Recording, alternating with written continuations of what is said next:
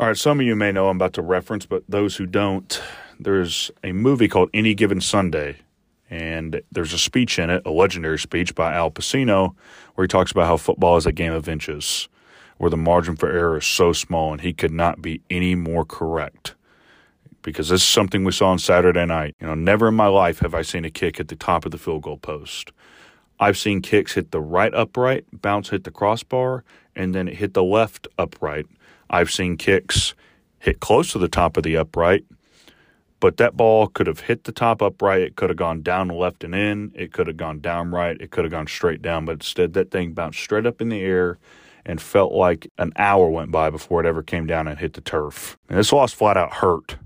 It freaking hurt. And it hurt a lot worse than our first loss last year because we all know it, and A&M fans know it just as well, and Jimbo Fisher knows it in his freaking heart, that Arkansas was a better team on Saturday night. And yes, it's sad that we lost, but to justify why this loss hurts more than others is because, we aren't used to losing anymore. This isn't the same culture that was here 2-3 years ago where if we had a close loss, it was almost considered a win, where there wasn't a winning culture around the university and there wasn't any positive signs of one starting. But this was our second loss in our last 11 games, and our first loss since November 2021 at Alabama. It's been a long time since we've experienced this feeling. But the season's not over by any means. We're 3-1, halfway to being bowl eligible for the third straight season, and we have at least 8 more opportunities to prove to the country how real our program is. Welcome back to Views from the Hill, episode 7. In this podcast, we provide all information vital to the greatest collegiate athletic program in the country. We all know it. I know it. You know it. Top 2, not 2. In this podcast, we preview and recap weekly matchups, provide recruiting news and updates on professional Hogs across whatever sport it is that you may follow. Like we've talked about it before, Sam Pittman has raised the standards of this program, and we expect to win games like Saturday night, and I still expect to win come this Saturday. In past seasons from about, 2013 to 2018, we were competitive in probably 75% of the games we play in, I'd say, maybe a little bit more. But when we played the Blue Bloods like Bama, Georgia, LSU, Florida, Auburn, etc., we weren't competitive against those teams. We flat out weren't competitive. And sure, we beat Florida back in, 2016. That was the only time we'd ever beat them in SEC play. But other than that, we weren't competitive against those teams. And like I said earlier, we were happy with a close loss, but shit's different now. Sam Pittman has changed this culture. Shit is different. There's not a single team that we can't compete with, and last year at Bama showed just that. But there are 3 words that can absolutely cure everything, and it's simple and it speaks so many volumes. Just win Saturday. That's it. I believe the Hogs have what it takes to beat Alabama, and you should too. Why that is, let's get to my view on it.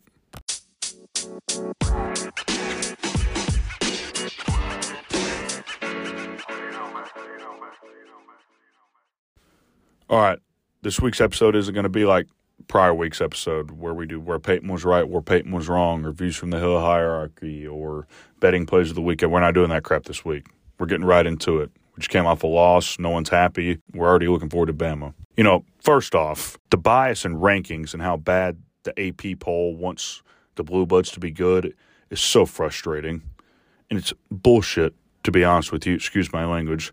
Hogs dropped from 10th in the AP poll to 20th after losing to a team that was ranked 23rd in the country on a neutral site in a game where we weren't even favored. And OU gets 41 hung on them at home to an unranked Kansas State team that lost to Tulane the week before 17-10, and they only fall to 11.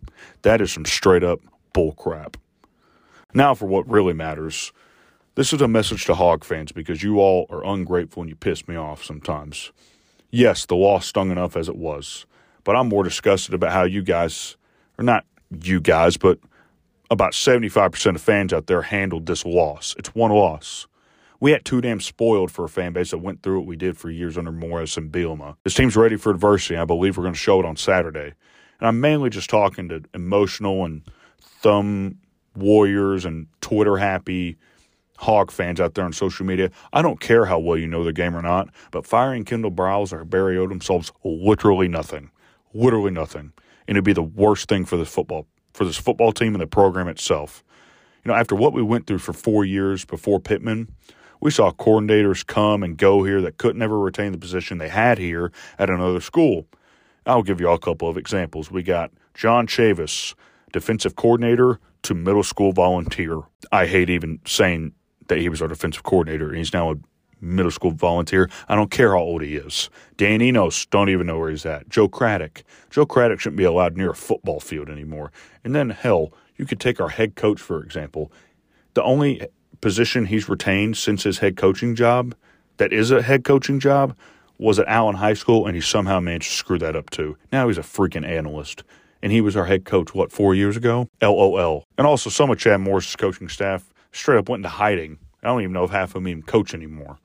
Briles will more than likely be a head coach one day. That says all it needs to. I mean, our offense in the past 2 years, and hell, even in Briles year one, it's been more lethal and dynamic than it has in over a decade. We've done things offensively that we really haven't done since Petrino. And our offense has essentially kept us in almost every game. Yes, does he have play calls that make us scratch our head? Absolutely. Does he make mistakes? Absolutely. But who cares? He's the best man for the job, and I'm extremely thankful to have him as an offensive coordinator. And outside of being an offensive coordinator, he's one hell of a quarterback coach. I mean, y'all seen KJ's development from when he got here to now. I'm glad Chad Morris didn't get a hold of him because he probably wouldn't even be here anymore. KJ's development as a passer, leaps and bounds, improved year after year he's been in the program. KJ can throw deep balls. He can, he's just evolved into such a great passer for us, and he's become one of the most efficient passers in the country. And if Briles is so bad, sure, do y'all want to go back to having Joe Craddock call plays? Bringing our wide receivers in motion and then running into our running back, trying to run a speed sweep in the backfield. Y'all remember those days?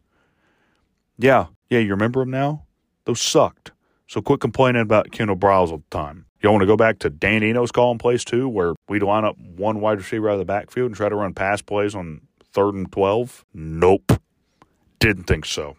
So y'all continue to bitch and moan, but recognize what we have and be thankful that our offense actually gives us a chance to win a damn football game.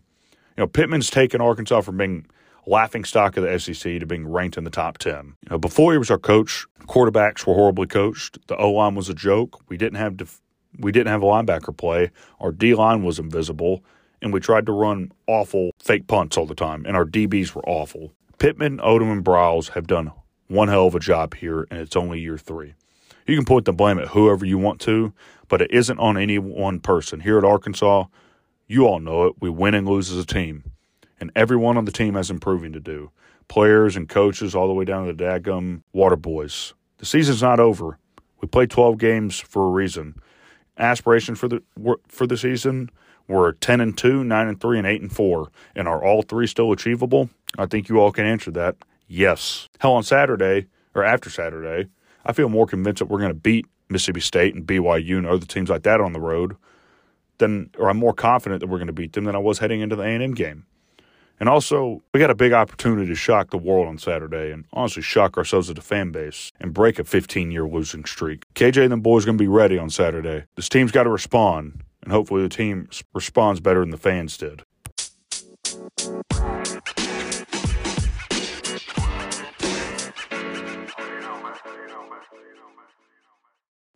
All right, now moving on to the second segment of this week's episode. Like we do normally, we're going to recap the A&M game. Where I was sitting with some buddies of mine and my girlfriend. We were sitting on the Arkansas sideline at about the 5-yard line, and you could just see when that ball hit the upright, it bounced straight up. And I swear, like I said earlier, it felt like an hour went by before that thing came down and hit the turf. I just couldn't believe that. Not because of the field goal, but just the fact that we were the better team and lost is why this one hurt so bad. I think I'd rather root for North Korea than Texas A&M, and I'm being dead serious on that. I'd rather root for Kim Jong-un than Dude Perfect, a Yell leader, or Jimbo Fisher, or Zach Calzada with a broken leg. I don't know. A&M did not beat us. We gave them this one. They made us pay for our mistakes more so than we made them pay for theirs. To put it in perspective, Hogs had 415 yards total offense. A&M had 343. Hogs threw for 171 yards. A&M threw for 151. Hogs ran for 244. A&M ran for 192. Arkansas had 24 first downs. A&M had 16. Arkansas was 6 for 15 on third downs. A&M was 4 for 12. We were 2 for 2 on fourth down. A&M didn't go for 1 on fourth down. We ran 73 plays to their 55. We had 3 penalties to their 9. We had time of possession advantage with 30 minutes and 34 seconds with the ball to their 29 minutes and 26 seconds. The one glaring stat, Hogs fumbles lost 1, A&M 0. On numerous occasions, we only needed to execute one more play to win that game, and we couldn't. KJ on the goal line, giving up first down on 2nd and 30. Bad snap by Ricky Stromberg. Hornsby flea flicker. Double pass with Jaden Hazelwood. At least three absolute duck farts from A&M that were completions. Cam Little kick. The list goes on. We're the better team and couldn't get out of our own way. Everyone has something to learn from this, and A&M's good enough that it's not going to completely wreck the season. And yes, while I was pissed and hurt, it's in the past. We have to respond. We're moving on. We're 0-0 this week. We still have another opportunity, or we still have every opportunity in the world to finish 10-2, 9-3, and finish this season strong. You know what we normally do with our positive takeaways on both sides of the football, then areas of improvement. Positive takeaways. Offensively, it's hard to even talk about the positivities of this game due to the hurt of the loss. But once again, our offense surpassed the 400-yard mark of total offense. And outside of one fumble, KJ was great, like he always is, extending numerous plays, escaping pressure, picking up hard-earned yards and first downs. He accounted for 276 all-purpose yards, 3 tutties, and there has yet to be a football team that could stop us from running the football. There hasn't. This will be our biggest test come Saturday, but so far hasn't been a team that can keep us under 240 on the ground. When the Hogs just got north and south running the football, they really couldn't stop us. And it was good to see Dominic Johnson back, but we have 5 legitimate options to run the football. Rocket, Dom, KJ, A.J. Green, and DeBinion. At one point in the second half, I think Rocket might have gotten banged up because I didn't see him a lot until, I believe, our last drive because we were subbing in A.J. Green, Dominic, and Dub. But A.J. Green and DeBinion stepped up big time carrying the rock for us. And I know A.J. only had 9 carries for 36 yards, but he's looking a lot better and a lot more comfortable at running back. That's making me really excited to see. But one thing about this offense is that our rushing attack has not lost our identity. I don't care who lines up in front of us, but we are one physical offensive football team, and we'll run it right at your neck. But I'm glad we got Jaden Hazelwood and that he's able to find a way to get open because outside of him, Keytron's touchdown on the spot route, no one else could really even get open or find a soft spot in the zone for KJ to give him the football. In my opinion, Hazelwood's our number 1 receiver. Dude flat out knows how to get open and catch the football. But what I am happy to see is that Keytron's getting more opportunities to do something with the football. And I think he could be another weapon for KJ, and he's a little bit of a preview into the future of what we're going to have at receiver. From, a 64-yard bomb last week to his ability to create separation and take off and score on his touchdown this week, I'm excited to see how we're going to continue to use him in the offense and what his role is going to be like going forward. But lastly, for the positive takeaways on offense, I love our tempo. We need to continue to use it. It really showed Saturday how well-conditioned our offense is, with the offensive line being the most impressive in my opinion. Yes, I love tempo.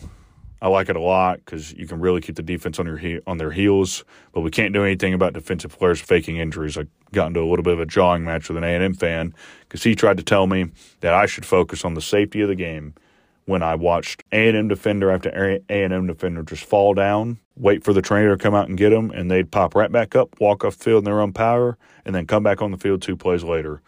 I don't know how the rules committee is going to come up with something to stop that, but they have to, because I thought Ole Miss was the worst last year. A&M topped that on Saturday, and that's saying something. All right, positive takeaways defensively. Yes, there were some mishaps defensively. There's going to be some every game, so let's clear the air on that to begin with. But this was by far the best defensive game we played all season. And we know our defense isn't that good, and our secondary is damn near the worst in all of college football, Division I through D3. Yet A&M only mustered 343 yards of total offense and 17 offensive points. I don't care who it is. You should win a football game holding the other team 17 points. Having Razorback was huge. So earlier in the game, I'm sure most of y'all saw A&M started to try to run a speed option with Max Johnson and A-Chain. They ran it to Slusher's side one time. That was the last time they ran to his side. Amidst all the trouble in the secondary, who hasn't been a problem whatsoever? Hudson Clark. That was me knocking on wood, by the way. He has quietly been one of the solid pieces of our secondary this season, and I hope he can continue this play. He hasn't picked up many penalties. He hasn't really been targeted as much as normal. He's played very well. I'm really happy for him. And yes, we didn't account for a crap ton of sacks, but we had 3 sacks, 5 tackles for loss, and 6 to 7 quarterback hurries against a pretty good offensive line. Max Johnson wasn't really impressive in my opinion. He was 11 for 21, 151 yards passing and 1 touchdown that I thought was kind of a fluke to begin with. But that's not a solid performance in the SEC. Our defense played pretty well on him. Regardless, like I said earlier, our defense surrendered only 16 points, 16, 17 offensive points. That alone itself should win you about 90% of the games you play. Now for areas of improvement. Seems like there's a ton, and I feel like this list keeps growing each week. But offensively, we had our moments. We had moments in the first and the fourth quarter, but it seemed to be that way the entire season. We seem to get up early in the first quarter, and the second and third quarter, our offense is just completely stagnant. What is rule number 1? If you know me, I always ask, what is rule number 1? Ball security. Ball security. It hurts to even be talking about this, but that's the second game in a row we fumbled inside the 5-yard line. KJ's fumble, him jumping over the line, I understand if it's maybe 4th and goal, 3rd and goal. It was 1st and goal at the freaking 5. And a lot of fans are going to say that's why we lost the game. I'm not going to say that's why we lost the game, but it didn't help. We were up, 14-7 at that point. We scored 21-7. That's a big momentum shift. Like I said earlier, it's the second straight game we fumbled inside the 5-yard line. The Missouri State game, I'll tip my hat to that linebacker. He got low and got his head on the football. This was an unacceptable play by KJ. If it was Malik Hornsby and he tried to jump over the line, sure, I get it. Malik's Malik. He's not as experienced as KJ, but I don't expect that from KJ. No one on our team is Cam Newton. No one on our team is Christian McCaffrey and is going to clear an offensive line, and especially from the 5-freaking-yard line. Oh my God. Another thing that was frustrating, I felt like Rocket ran down the A&M defender and stopped his forward progress, and the play should have been blown dead, but it wasn't. That's beside the fact. I'm not going to say our snapping is an area of improvement, but I can't remember the last time Ricky Stromberg had a bad snap. That one bad one he had Saturday backed us up just enough for that field goal to hit the top of the upright. That's all I'm going to say about that. And as much as I want Malik Hornsby to succeed, his packages have just got to go. They're not it. Every time he steps into the football game, the defense knows he's getting the football. Hell, I'm okay with the speed sweeps or short routes to him from time to time, but when we brought him into the game, we were driving down the field, and we run 3 straight plays to him. I understand 1, maybe 2, but 3? We got first down, moved the chains, brought him in, ran 3 straight plays, and drive was over. Stalled out in about less than a minute. Also, the last one was a reverse pass or some flea flicker type action. It's not it. It's too cute. In Brow's tenure, we've run what seems like at least 10 reverse passes. Only 1 has worked, and it went for a whole 12 yards. It was last year against Texas A&M. Other than that, they've never worked. I'm okay with Malik playing a couple snaps. I really am. But I only think we need to play him if we need a spark offensively. And at the time on Saturday when we played him, we did not need a spark. And I touched on it a little bit. While I love Bryles, I'll defend him all day long, we all know he has a tendency to get cute with his play calling, and it happened again Saturday. I'm tired of these mishaps or these head-scratching play calls happening over and over. This really can't happen Saturday. And I personally am completely against trick plays because I believe the only reason trick plays are ran is if the team running them believes they can't beat the defense straight up. And I do not want to send that message to the team we're playing against. Keep it simple. Establish the run like we know how to. Stay ahead of the chains. Put more emphasis on north and south. Defensively, while it was our best defensive game of the year, our tackling still hasn't improved, and we didn't do our offense any favors. Max Johnson's touchdown to Evan Stewart. Malik Havis, turn your freaking head. This happened to you last year at LSU where Nussmeier, or whatever the crap his name is, threw a deep ball to his tight end in the end zone, and all you had to do was turn around and literally the ball gets stuck in between your face mask. I understand that defensive back is probably the hardest position to play in football outside of quarterback, but if you're beat by the wide receiver, I know your first instinct is just to catch up to the wide receiver. You don't want to get burned that bad, but look at him in his eyes. You're always taught if you're beat, look at the wide receiver's eyes. When his eyes start to look up, the ball is in the air. Like I said, I know your first instinct is to catch up to the wide receiver. But then you put yourself at even more of a disadvantage trying to defend a pass you can't see when you don't turn your head. If Chavis turns around, ball literally lands in his lap in the end zone. Hogs had the ball at 25 going the other way, and it's still 14-0. Biggest gut punch of the night, in my opinion, was without a doubt giving up a first down to A&M on a 2nd and 30. 2nd and 30, and it wasn't even on a go route or like a seam route or a deep post. It was on a freaking drag route to their best wide receiver. Granted, he hadn't done much all night, but still, you got to know where he is. In my opinion, some of that's coaching, but we'll touch on that in a second. But, guys, come on. That first down they got led to them kicking the field goal to get them 23 points. Not one time did I ever look over to one of my buddies. That was a good throw by Max Johnson. That dude was just – I know y'all have seen the memes on Twitter of Patrick Mahomes saying, F it, Tyreek down there somewhere. That's what Max was doing.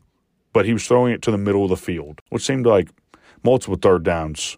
We'd blitz, get pressure on him. He'd just say, screw it, caught that left going back and just throw that ball in the middle of the field. It magically fell into their hands.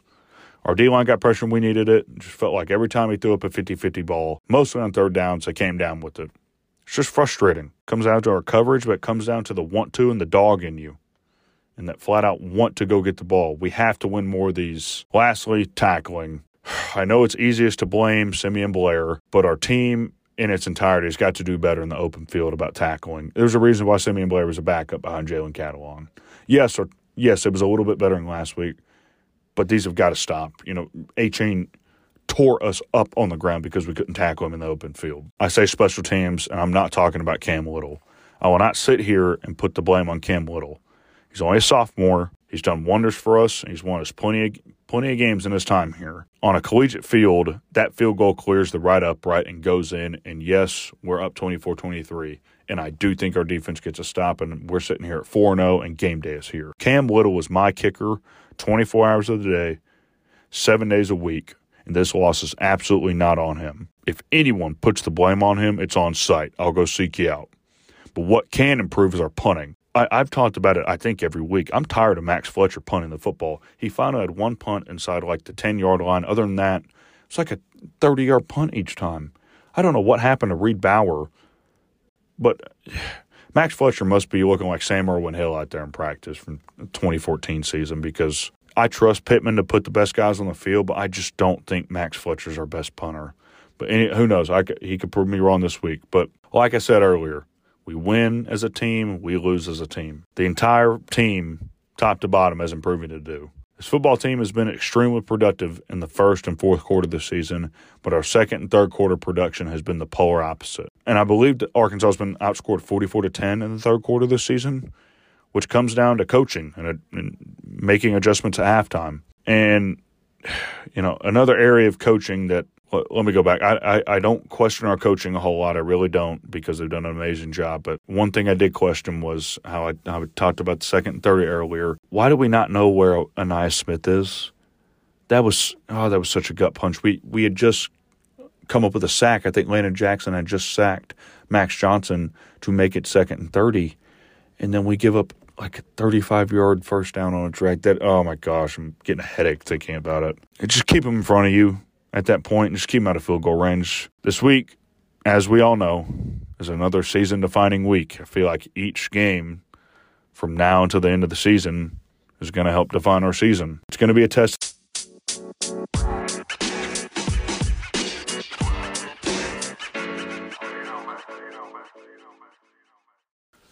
Alrighty, previewing Alabama. Before we get into it, they don't need much of an introduction. And some people think he's better this year than he was last year. Sam Pittman talked about that in his press conference yesterday. Now for Will Anderson, he's Mel Kiper's number one overall prospect. He absolutely decapitated Treylon Burks last year.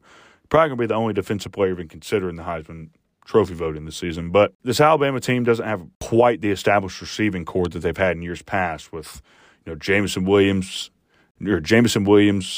and John Mechie last year. Years before, they had Jerry Jeudy, Jalen Waddle, Devontae Smith, Henry Ruggs, etc. They don't have proven guys like that this year. They still have, in no way, shape, or form am I saying that their wide receivers aren't good, because they're extremely talented. They'll definitely be relying more on the run game than they have in the past. Passing-wise, I touched on him earlier. If you don't know who Bryce Young is, just turn off the podcast. Almost surely a top 3 pick in this year's NFL draft. Young is 83 of 121 passing. He is dynamic, to say the absolute least. Bryce Young, though, is smaller than most quarterbacks, sitting at 6 foot, which leads to him rushing outside the pocket more to make throws, and I think he honestly prefers it because he doesn't have to worry about seeing over a tall offensive line. But outside of RPOs or design quarterback keepers, he really doesn't like to run or get hit that much because being the smaller guy, having the smaller frame that he is, hits will take a toll on him over the course of a game and the season. But rushing-wise, Bama's got 4 running backs with over 100 yards rushing this season, kind of like how we were last year. 3 of the 4 have 20-plus carries. RB1, Jace McClellan, he's got 29 carries, 245 yards on the season, 2 touchdowns. It's about an 8-yard average. Pretty impressive. RB2, Jahmyr Gibbs. Jahmyr Gibbs is honestly who I think is their best running back due to his ability to catch the football as well. He's a transfer from Georgia Tech, so he'll be linking up and playing against his old teammate Jordan Dominic this Saturday. He has 25 carries for 172 yards and no rushing touchdowns. Jamarian Miller, 20 carries, 146 yards and 2 touchdowns. And Roydell Williams, 17 carries, 104 yards and 1 touchdown. Yeah, so definitely a committee approach for the Tide here, but I expect McClellan and Gibbs to probably be their 2 main bell cows at running back. Bill O'Brien is their offensive coordinator, former head coach of the Houston Texans. He loves to use both these guys at the same time, either both in the backfield or their motion Gibbs out to the slot to get him matched up on a linebacker, maybe even a nickelback. Bill O'Brien did this a lot in his second to last season in Houston, where they played Kansas City in, I believe, the AFC championship game. He used Duke Johnson and Carlos Hyde out of the backfield on almost every down. But receiving-wise, Bama's got 6 guys with 10-plus catches on the season, and here they are. Trayshawn Holden, 15 catches, 214 yards, about a 14-yard-per-catch average, and 4 touchdowns. He leads the Tide in receiving yards and touchdowns. He's 6'3", 215 pounds, a long athletic receiver that like to throw him 50-50 balls in the red zone. Jahmyr Gibbs, I know we just talked about this, but he's also leads their team in catches, second on the team in yards, second on the team in receiving touchdowns. This just kind of proves he's their do-it-all guy. That's who I believe they're going to try to get the ball to the most. He gave Texas problems. Nobody could cover him. He was Bryce Young's favorite target in the middle of the field on late-down situations in clutch moments of that game. Ja'Cory Brooks, y'all might have heard of him. He's a returner. He had 10 catches, he has 10 catches for 179 yards on the season, almost an 18-yard average, and 2 touchdowns. There's some games where Ja'Cory Brooks isn't even heard of. Hell, he might not even play. And then there's other games he bust onto the scene. Last year, whenever Jamison Williams left the Auburn game due to targeting, Ja'Cory Brooks stepped up big time in the second half. The game-time touchdown. Hell, in the Texas game, you didn't see him at all until the end of the game where him and Jahmyr Gibbs were the only ones making catches for Alabama. Then Jermaine Burton, who some of you may know, he played at Georgia last year. It was probably one of the biggest surprises in the offseason last year was him entering the transfer portal at Georgia after being one of their top receivers on their national championship team. He has great speed, but he's only really a deep ball, vertical threat because he struggles to get open in short yardage situations against man-to-man coverage. He has 12 catches for 155 yards and 2 touchdowns. The other 2 that we're going to name are Kobe Prentice, 12 catches, 119 yards, no touchdowns, and then Cameron Latou. Latou is their tight end, more used as a safety valve for Bryce Young. He'll just waltz on over into the flats, and if nothing's there, Bryce will throw it to him. He had a big game against the Hogs last year. He has 10 catches for 106 yards and no touchdowns this year. So, yes, there won't be just 1 or 2 guys that Young will get the ball to like he has in the past, but he likes to spread it around. But Trayshawn Holden, Jahmyr Gibbs being who probably the Hogs will kill the most. Also, Alabama's only allowed 4 sacks all season, and sure, some of it could be a testament to Bryce Young's mobility, but still, they have a solid offensive line unit. They return a lot of experience from last season. They have 2 of the top 10 guards, according to Mel Kiper, and Emil Ikiyor Jr. and Javion Cohen. And it's going to be another big test for the Hog front 7, which I do have faith in that we'll be able to get pressure on Bryce Young because I feel like the only way that Texas was able to have success and kind of level out the Bama offense or level out any mismatches that the Texas secondary had against Alabama skill position players was that they blitzed all the time. But we'll touch about what I think the Hogs need to do in a second. Defensively, it's going to be the best front 7 the Hogs will play all season. The only other team I'd say would be just as good as them is Georgia, and think they'll go to war if we don't play them again. But Will Anderson and Dallas Turner on both sides of the ball, which, hell, if Drew Sanders hadn't gotten hurt, then Arkansas might have been playing against Drew Sanders this Saturday. But thankfully we have him. Alabama's forced one turnover this season, but they do have 12.5 sacks on the year, and they make life pretty hard on opposing quarterbacks. Somehow Bama gets away with PIs. We've seen it. They get away with more PIs than any team I've ever seen. They also get away with a lot of roughing the passers. They'll tattoo quarterbacks after they let the ball go and nothing gets called. Hopefully, to combat this, I hope we keep Dominique Johnson in to chip block against Will Anderson or double team him and maybe give Luke Jones a hand, because the last thing I'd want is for our season to be put in jeopardy if Will Anderson gets a free run at KJ's backside. Henry Tua and Jalen Moody man the inside linebacker spots for Bama, and they fly all over the field. Honestly, can maybe play safety. They're pretty mobile.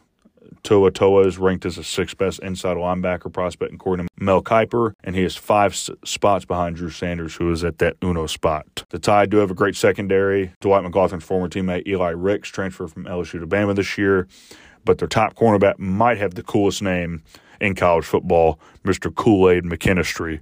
Kind of rivals Dakotas Crawford up there in Nebraska. But Alabama safeties Brian Branch and Jalen Battle anchor the Tide on the back end, and they're also ranked number 3 and 4 on Mel Kiper's big board of prospects at safety for the upcoming draft. There is one position group that won't be tested this Saturday for Arkansas, as Alabama's who they are for a reason, and Nick Saban's going to have his boys ready to go. But we've shown the ability to go toe-to-toe with them before, and I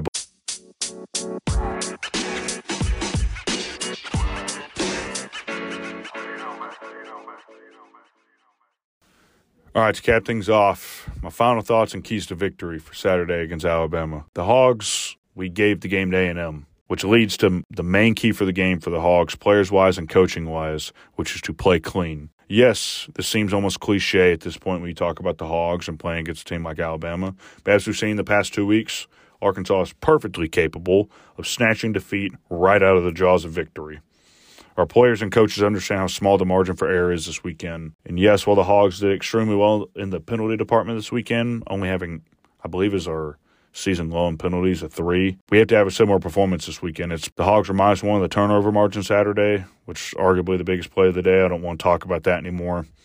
It almost goes without saying, but turnovers hurt. We want to continue to control time possession and lean on opponents, wear down a defense with a rushing attack. We absolutely have to capitalize on every scoring opportunity we get. And like I said earlier, this is a similar key for the coaches as well. Kendall Browse is one hell of an offensive coordinator, but he definitely likes to get ahead of himself play-calling-wise. Just keep it simple. Alabama defenses are known for being extremely fundamentally sound and disciplined and give themselves that identity in college football for probably the last 10 to 12 years. We've established ourselves as a physical football team that can move the football on anyone, so damn it, stick to the effing identity we have and cut the shit on trick plays. If for some ungodly reason we see a trick play on Saturday, I assume that Kendall Browse will probably get the Brandon Allen treatment in terms of his vehicle. Defensively, we talked about secondary almost too much. Are we thin? Yes. Are we talented? Yes. While we brought more pressure on the quarterback this year than we normally ever have, probably as a Razorback team since Houston Nutt, it's led to us playing a lot more man-to-man, which has worked extremely sparingly. But so in my opinion, blitzing straight up the top over the center through A-gaps became ineffective. It needed adjustments, which also never came.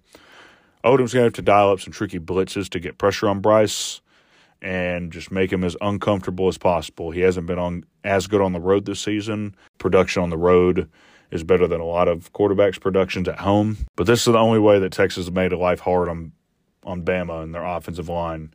They brought more than just the initial 3 to 4 from each play at different angles. And this is what A&M did last year when they beat them. This is what Auburn did last year when they almost beat them. This is what Georgia did last year when they beat them. And the main initiative was just to make life really, really, really, really hard on Bryce Young. And it worked because Bryce Young doesn't like to get hit. He'd rather slide down the backfield than take a hit. I was rewatching the national championship game the other day. What Kirby Smart did that I loved is he didn't just bring linebackers. Sometimes he'd bring 2 backers, drop Jordan Davis, bring the ends, and then maybe bring a safety.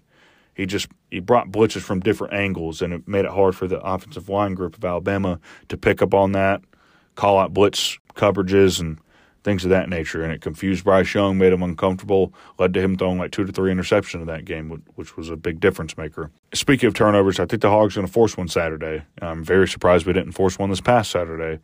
But if we're able to force a turnover, we have to capitalize offensively. I cannot stress that enough. The Tide are primarily going to run man-to-man defense and just constantly bring pressure. This is going to be our wide receivers' biggest test this season, being able to create separation, play through the PI that we know won't get called, and make contested catches. And along with that, we have to be secure with the football. Bama's known for punching football out, forcing turnovers. We can't shoot ourselves in the foot that way Saturday either. Cage is going to have to get rid of the ball quick. He was able to do that last year. I think he threw for over 300 yards on him. But Alabama struggles with dual-threat quarterbacks due to their ability to run, and I think they're about to play the best one they played all season on Saturday, and our boy KJ, the dog from Sardis. Last year we showed we can move the ball on Bama, and we've proved to ourselves this year that we can really move it on anyone no matter what defense we play against. So we just got to keep the physical mentality to us, take the physicality to Bama. In my opinion, I feel like a lot of teams, when they play Alabama, they try to run cute stuff and trick Alabama and try to force them into busted coverages instead of just going right at them. You know, once we went down 14-0 last year, whenever we started having success is when we attacked Bama vertically, whenever we attacked their cornerbacks, because what a lot of people think is Alabama's strength, being their DBs and their constant pressure, honestly can be a chink in their armor. When you score on Alabama, you don't put together long drives. You will score on them with big plays. Texas was able to hit some big pass plays on them. We did last year. Let's say I don't think they played anybody close other than Texas this year, but you all get what I'm saying. And yes, I feel like I've repeated myself a ton, but there's not been a team that can stop us on the ground. And while Bama's going to do everything they can to do so, I believe they're going to sell out on the run and try to make KJ beat us through the air again. They're going to try to make some of our receivers step up and beat them like Traylon was able to have success against their secondary last year. All in all, Bama's the best team we're going to play all season, without a doubt. As long as we don't stop ourselves with out-of-pocket play calling, penalties, missed tackles, turnovers, or giving up big plays, then we're 100% going to have a chance to win the football game and do what I said that we need to set out to do to cure all the hate and all the flack we've been catching all week from our own fan base. Just win Saturday. In order for that to happen, a lot's going to have to go right, but I believe it can. This football team's got revenge on their mind. Time to go out there and take it.